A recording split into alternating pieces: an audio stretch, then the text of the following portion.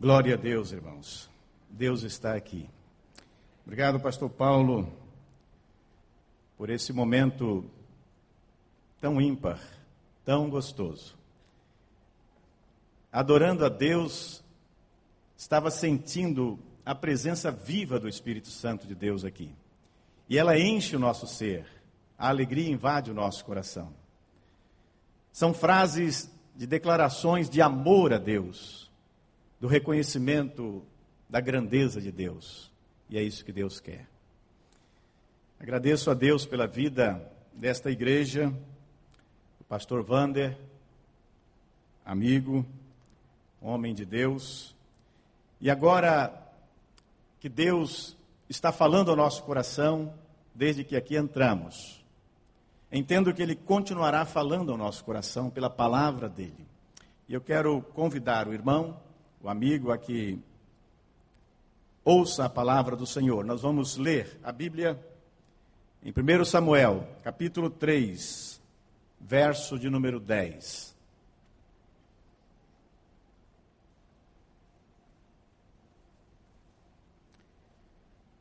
Samuel 3, 10.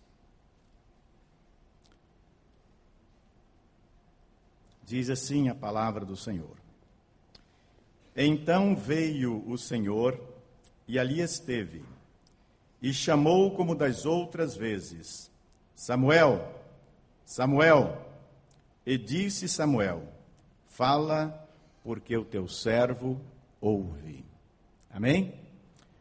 Vamos falar com Deus novamente, pedindo que a palavra do Senhor encontre lugar em nossos corações. Pai Santo, eu te dou graças, porque o Senhor nos tem trazido até aqui. Te dou graças, Pai, porque no momento em que nós o adoramos, a nossa alma se enche de alegria, de prazer, e o Teu Espírito alimenta a nossa vida. Muito obrigado agora pela Tua santa palavra, que acabamos de ler. Eu quero pedir, ó Deus, que o Espírito do Senhor agora abra o nosso coração, e que a Tua palavra, que agora vem como um chamado ao nosso coração, encontre lugar, e haja resposta de cada um aqui presente ao chamado do Senhor. É o que eu te peço no nome do Senhor Jesus Cristo. Amém. Nós temos, irmãos, nesse texto, um chamado de Deus.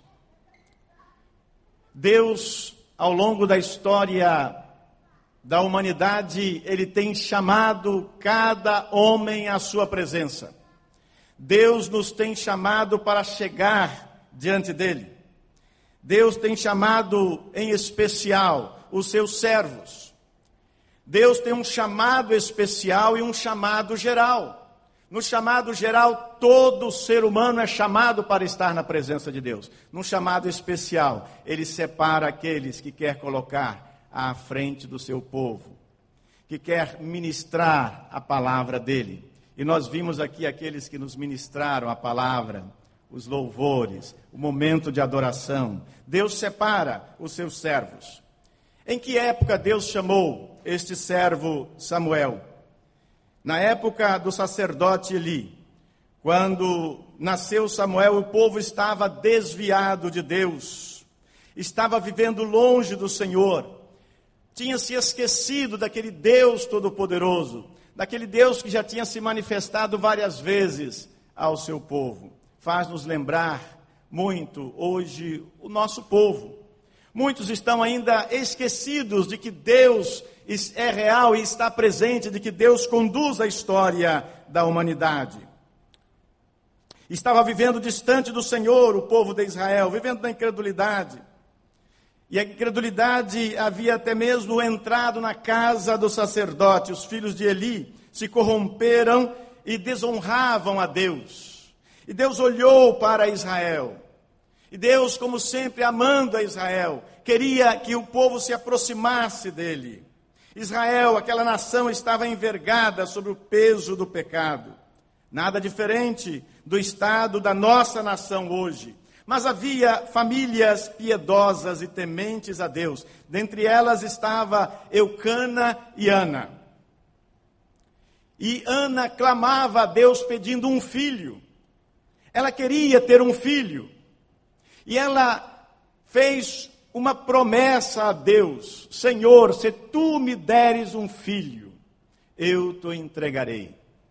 Olha só, uma mulher com o coração nas mãos de Deus, querendo um filho que pudesse esta mulher colocar este filho também nas mãos do Senhor. Veja como Deus pode fazer um milagre da transformação de uma nação, através de uma mulher que quer ser mãe, mas quer ser mãe para abençoar, para ser instrumento de bênçãos nas mãos de Deus, que quer ser mãe para colocar o seu rebento, o seu filho nas mãos de Deus, para que Deus possa usá-lo. Uma mulher. Deus concedeu um filho ao casal. E o casal, conforme prometer a Deus, entregou o filho Samuel para Deus, para servi-lo. E diz a palavra de Deus que Samuel foi levado ao templo, deixado com Eli, o sacerdote.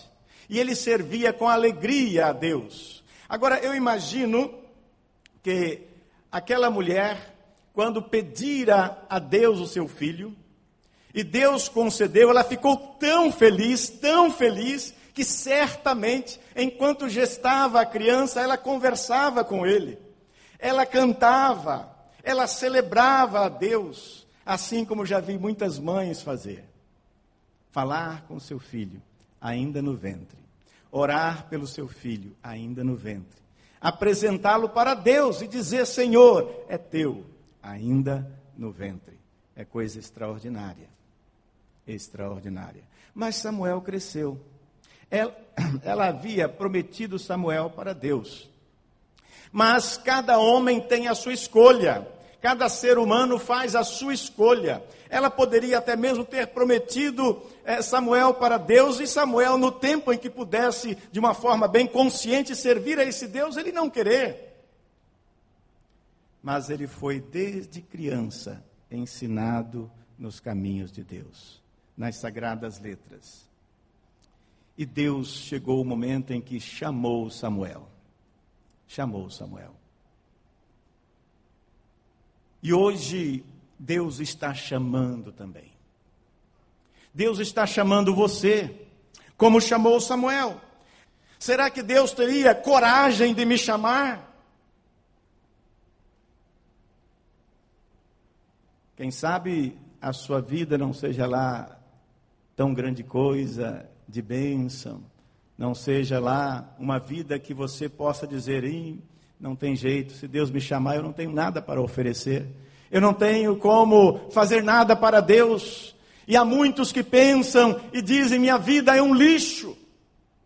Minha vida não tem sentido, não tem nada de bom na minha vida. Domingo pela manhã, próximo passado, recebemos o grupo da Cristolândia Rio, ali da Central do Brasil. Estavam ali 45 jovens cantando. E aqueles jovens foram tirados da sarjeta, da Cracolândia. E eles projetaram algumas imagens de como era a vida daqueles jovens. Estava lá, dentre as imagens, um jovem sentado fazendo corte de cabelo. E o cabelo daquele jovem estava uma massa grudenta, e eles cortando a zero. E o jovem que estava apresentando aquele slide disse: vocês sabem que este jovem entrou aqui só para cortar o cabelo, não queria mais nada. Mas nós cortamos o cabelo dele, demos uma roupa limpa depois do banho, demos alimento, e chegamos para ele e falamos para ele uma frase: olha, você está aqui não é por acaso, porque Deus te ama. Você é importante para Deus. E ele então olhou para o coral e apresentou um jovem muito elegante, muito bem aparente, e disse: este jovem é aquele que está ali no coral. Que coisa extraordinária. Uma transformação completa. O craque que nós sabemos que, humanamente falando, não tem jeito. Deus pode transformar. Deus limpou aquele organismo. Deus mudou aquela vida. Deus transformou aquela alma. Sim, Deus nos conhece. Deus conhece a nossa estrutura, a nossa vida. Deus te conhece pelo seu nome. Deus te chama porque Ele te conhece. Conhecia Samuel, conhecia a sua história, conhecia a mãe de Samuel, sabia como Samuel tinha vindo ao mundo. Deus sabe como você veio ao mundo. Você é especial para Deus. Não há um ser humano na face da terra que Deus não ame, que não seja especial para Deus. O amor de Deus para com você é tão grande que Jesus Cristo é a resposta desse amor. É a dádiva de Deus por você. Antes mesmo de Samuel nascer, Deus o conhecia, pois Deus viu sua mãe de joelhos, clamando a ele por um filho. Deus conhecia Samuel antes de nascer, porque foi ele que permitiu que a mãe o concebesse. E ela, então, entendeu isso. Mães, os filhos são herança do Senhor e o fruto do ventre, o que é? Galardão de Deus. Os seus filhos pertencem a Deus. Apresente-os sempre ao Senhor. Ele sabe quem você é, Ele conhece a sua história, sabe das suas virtudes também, sabe dos seus talentos e sabe também das suas fraquezas, das suas limitações.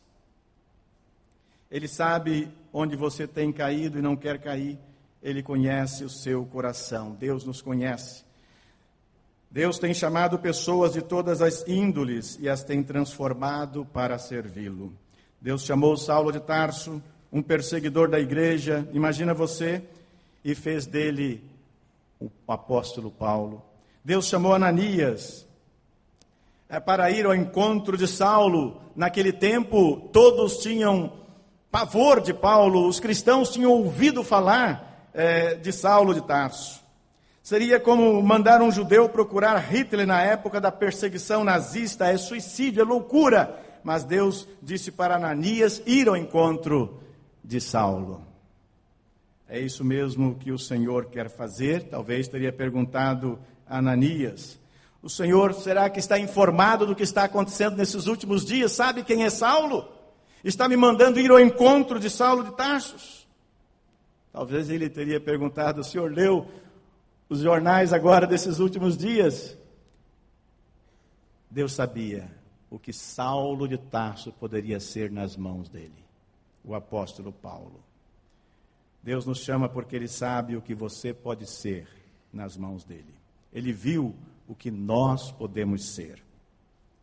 Conta-se do escultor de Abraham Lincoln. O escultor esculpia numa grande rocha em seu ateliê. Passou ali dias a fio fazendo a sua escultura. Após tirar a cortina da escultura, perguntou à empregada, que sempre fazia a limpeza da poeira e pedaços de pedra, ele perguntou, o que você acha desta escultura? Ela disse, olhando para o escultor, como o senhor sabia que Abraham Lincoln estava dentro desta rocha? Como o senhor percebeu isso? Como o senhor sabia? Ele viu o que você pode ser nas mãos dele. Ele te conhece e sabe de todas as suas possibilidades. Aquilo que você ainda não sabe que pode fazer, Deus sabe. Talvez você nunca se imagina fazendo algo grande no reino de Deus, mas Deus sabe que você pode fazer. Deus chama porque Ele te conhece. Deus conhece a nossa história antes mesmo dela acontecer. Deus nos conhece desde o ventre de nossa mãe, diz Isaías 49:1. Ele vê o que podemos ser se nos colocamos nas mãos dEle. Ele conhece o nosso presente, o nosso futuro. Por isso, Ele te escolheu. Você é um escolhido de Deus. E como você tem respondido a Deus? Deus chamou Samuel e Samuel disse, fala, Senhor, porque o teu servo ouve. Samuel estava disposto a obedecer a Deus. É possível que Deus, de alguma forma, tenha chamado você. Quem sabe já há algum tempo. Quem sabe agora Deus está despertando um chamado para você. Nós temos acompanhado o trabalho desta igreja. Que desafio, que ministério. Quantos desafios, pastor Paulo, é evangelizar esse povo aqui. Do Recreio, Barra, adjacência. A nossa cidade do Rio de Janeiro, o nosso país. E quem sabe você, Deus está escolhendo para um ministério específico. Deus está separando você, porque Deus sabe o que você pode fazer estando nas mãos dEle. Deus sabe. Sim, Deus chamou Samuel, porque ele o conhecia. Agora Deus chama também para que estejamos perto dele. Capítulo 1, versos 27 e 28, nós lemos: Por este menino orava eu, e o Senhor me concedeu a minha petição que eu lhe tinha pedido. Pelo que também ao Senhor eu o entreguei, por todos os dias que viver, pois ao Senhor foi pedido, e ele adorou ali ao Senhor. Deus te chama para que estejas perto dele. Deus quer você bem pertinho dele. Samuel foi entregue ao Senhor, que coisa maravilhosa. Acho um dos maiores momentos do culto quando a mãe traz o seu bebê para apresentar ao Senhor. Quando ele vem pela primeira vez, apresenta a Deus. Quando ela coloca ao Senhor o seu bebê, diante do Senhor o seu bebê. É algo extraordinário, é uma consagração. Samuel andava com o Senhor desde a sua infância, e isso agradava a Deus e aos homens, diz o capítulo 2, versículo 26. Deus quer todos os seus servos bem pertinho dele, para que sejamos santos. Você pode perguntar, pastor, o que é ser santo? Ouvi certa vez do pastor Mauro Israel Moreira, de saudosa memória, ele dizer que santidade é consciência da presença de Deus e reverência diante dela. Olha que simplicidade para expressar o que é santidade. Consciência da presença de Deus e reverência diante dela. Deus nos chama a santidade, e a palavra do Senhor diz que Deus nos chama para ser santos. Sede santos, porque o Senhor teu Deus é santo. Agora, em nossa jornada de santidade, Deus viu o que vamos precisar. Pastor, será o que eu vou precisar para ser santo? Para ser separado? Para reverenciar o meu Deus? Sim, para sermos santos, nós precisamos um do outro. Você precisa do seu irmão. Samuel precisou de Eli. Paulo precisou de Ananias. Não podemos viver a vida cristã isolados dos nossos irmãos. Nós precisamos uns dos outros. Que coisa linda essa apresentação aqui. Abrace esses queridos que chegaram, estão chegando. Eles precisam dos irmãos. Os irmãos precisam deles também. Não pode haver santificação se eu não posso olhar olho no olho do meu irmão. Precisamos um do outro. Paulo disse, levai as cargas uns dos outros, e assim cumprireis a lei de Cristo, lá em Gálatas 6:2. Tiago disse, confessai as culpas uns dos outros e orai uns pelos outros, para que sareis. A oração feita por um justo pode muito em seus efeitos. Tiago 5:16. Não há aproximação de Deus se não temos comunhão com os irmãos, logo não há santidade. Então a comunhão é importante. Você precisa do irmão. Procure por ele, ligue para ele, fale com ele, converse com ele. Os pequenos grupos estão aí. É para isso, é para ter comunhão. Não podemos viver isolados jamais. Se você não pertence a um desses grupos, procure correndo. Vá lá. É o meio de semana para estar junto, para tocar no irmão, para orar com ele, para ajudá-lo, para oferecer o seu ombro para ele. Nós precisamos um do outro. Precisamos ter um relacionamento bem estreito, bem estreito. O apóstolo João diz, se porém andamos na luz como ele na luz está, mantemos comunhão uns com os outros. Olha que coisa extraordinária. Para sermos revestidos do Espírito Santo e estarmos próximos de Deus, precisamos ter comunhão uns com os outros. Onde há relacionamento rompido, ferida não tratada, mágoa não curada, falta de perdão, não pode haver santidade, que é consciência da presença de Deus e reverência diante dela. Onde o ressentimento queima, a chama do Espírito se apaga. A igreja onde o amor não banha e não asperge a comunhão dos irmãos, não pode experimentar a fragrância da inefável presença de Deus. E eu sei que esta igreja é um oásis para aqueles que estão chegando, pois só em entrar aqui nós sentimos o Espírito do Senhor, sentimos a graça de Deus, sentimos o calor dos nossos irmãos em Cristo. Se queremos uma vida com Deus, precisamos aceitar a vida uns com os outros e acertá-la, obviamente. Conta-se de um garoto que caminhava pela areia da praia, e ele caminhava ofegante, rápido, levando um outro garoto nas suas costas. Ele caminhava rápido, ele tinha urgência. E passou por ele um homem e disse para o garoto que carregava o outro nas costas: menino, você não pode fazer isso, é muito peso para você, você não pode carregar esse peso desse jeito. Aquele garoto parou ainda ofegante e disse: ele não é um peso, ele é meu irmão. Nós precisamos carregar as cargas uns dos outros, e até mesmo carregar o nosso irmão, se for preciso.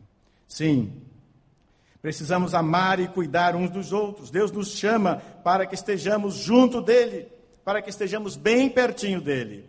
Se não amamos os nossos irmãos a quem podemos ver e tocar, como amaremos a Deus a quem não vemos? É necessário, sim, que os nossos irmãos estejam bem pertinho de nós e nós possamos demonstrar o nosso amor. Mas Deus chama também para te enviar. Deus está chamando, e como você está respondendo?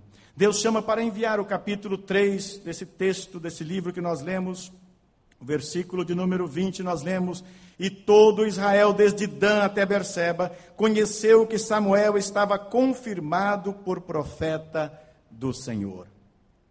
Deus te chama para te enviar. Por que será que Deus chama para enviar? Porque Ele viu o que você pode realizar. Deus sabe o que você pode fazer. Porque Ele viu o que nós podemos fazer nas mãos dEle. Deus chamou e confirmou Samuel diante do povo de Israel, e todo o povo reconheceu, até mesmo as nações vizinhas reconheceu que Samuel era um enviado de Deus. Sim, Samuel foi enviado como profeta e sacerdote. O melhor sacerdote que Israel já viu em toda a sua história foi Samuel. Assim como Deus havia chamado Moisés para tirar o seu povo da escravidão do Egito, e confirmou e o enviou porque ele viu o que Moisés podia realizar. Chamou e enviou Josué para entrar com o seu povo na terra prometida, porque ele viu o que Josué poderia realizar. Chamou e enviou Isaías como profeta no ano em que morreu o rei Uzias. Chamou e enviou Saulo de Tarso, que teve o seu nome mudado para Paulo, depois de convertido, para pregar aos judeus e também aos gentios em especial. Porque ele viu o que Paulo podia realizar. Deus hoje está chamando para te enviar. Sim, enviar a essa nação que está espoliada pela miséria, envergada pelo peso dos seus pecados. Você sabia que Deus está chamando você para te enviar a essa nação, para te enviar a esse povo?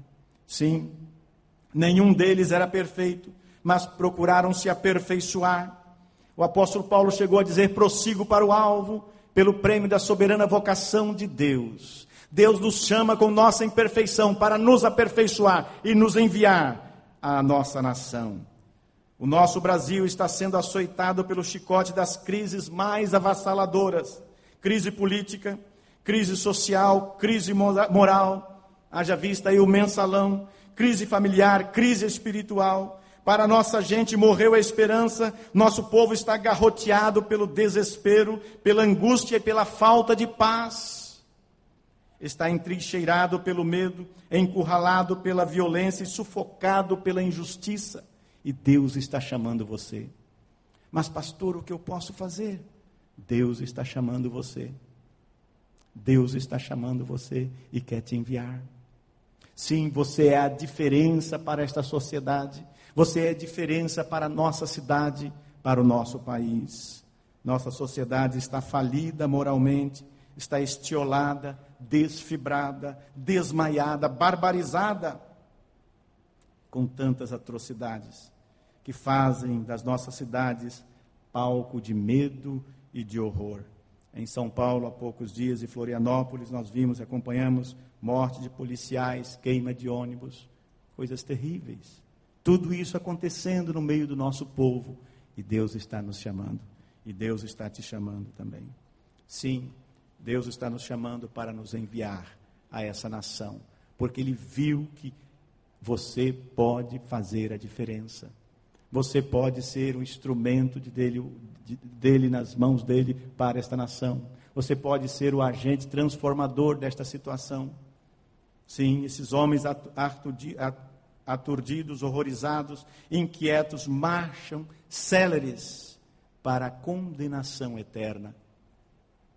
E o que nós podemos fazer? Nenhuma outra força pode fazer recuar essas hostes infernais, a não ser o poder do alto, que está nas mãos de Deus, e Ele está passando para você.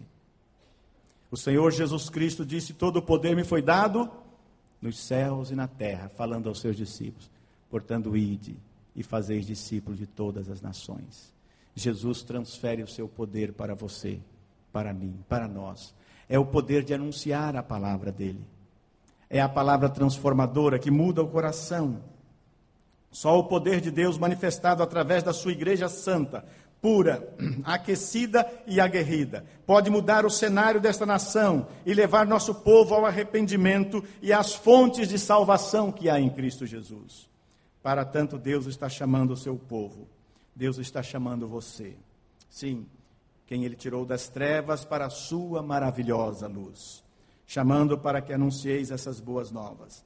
Deus nos chama e não nos deixa só nessa caminhada. Chamou Moisés para que tirasse o povo do Egito e Deus foi com ele. Deus foi com ele. Teve um momento em que Deus disse: Moisés, eu não vou junto com esse povo, pois senão eu poderei destruí-lo no caminho. Mandarei um anjo para que o acompanhe. Moisés falou com Deus: Senhor, se tu não fores comigo, não me faça ir. Eu não vou se tu não fores comigo. E Deus foi com Moisés. E Deus foi com ele. Durante o dia, uma coluna de nuvem cobria o povo.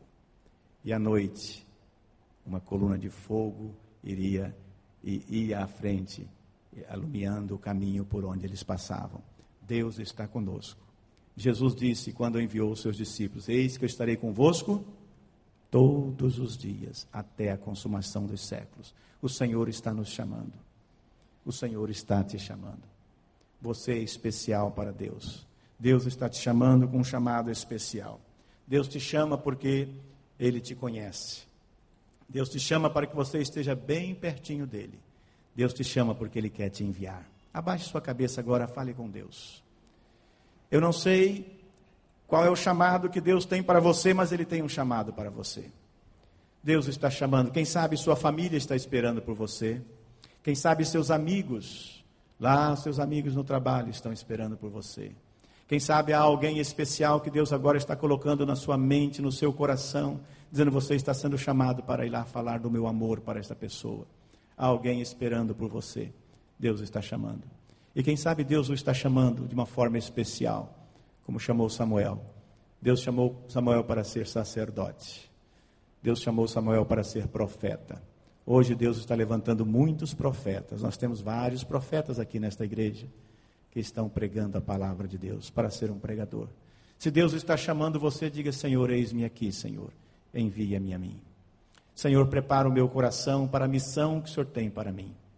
Prepara o meu coração. Nós vamos ouvir uma mensagem musical. Enquanto estivermos ouvindo, fale com Deus. Fale com Deus. Senhor, eis-me aqui, Senhor. Prepara-me e envia-me para onde o Senhor quer que eu vá. Continue de cabeça baixa e falando com Deus. E se você neste momento, nesta noite, sentiu que de alguma forma Deus o desafiou, Deus o chamou, Ele tem um desafio para você, eu quero orar por você. Aonde você está? Não precisa nem sair do seu lugar. Levante uma de suas mãos só e pode baixar se Deus o desafiou. Deus abençoa, Deus abençoa, Deus abençoa, Deus abençoa. Há mais alguém que tenha sido desafiado pelo Senhor? Deus tem um propósito especial para a sua vida. Deus abençoa. Deus abençoa. Deus te chama. E você? Como você responde ao Senhor? Diga para Deus: eis-me aqui, Senhor. envia-me a mim. Há mais alguém? Eu vou orar. Deus abençoa aquela senhora. Mais alguém? Deus abençoa. Querido Deus, Senhor dos céus e da terra, desde o momento em que colocamos a planta dos nossos pés neste local, sentimos que o Senhor estava aqui e está aqui. E nós o adoramos, e nós o celebramos, e a tua palavra foi aberta e colocada diante de nós nos nossos corações. E teu Espírito Santo, que visita os corações, visitou nesta noite. E de forma especial desafiou, ó Deus, aqueles cujas mãos se levantaram. Cada um foi desafiado, Senhor, no chamado do Senhor, para uma obra específica que o Senhor tem. Ó Deus, se há alguém aqui que hoje o Senhor chamou para o ministério, separa-o, Senhor, capacita-o. E, ó Deus, usa-o poderosamente na proclamação da tua palavra, na ministração da adoração, no cântico, se foi, ó Deus, para ministrar a música. Se o Senhor separou alguém para falar aos familiares da salvação que há em Cristo Jesus, do perdão dos pecados, ó Deus, usa poderosamente o teu filho e a tua filha, aquele a quem o Senhor desafiou. Esses cujas mãos estão levantadas, santifica-os, prepara-os e envia-os, ó Deus, a cumprir a missão para a qual o Senhor está chamando. Pois eu oro em nome e por amor do Senhor Jesus Cristo. Amém.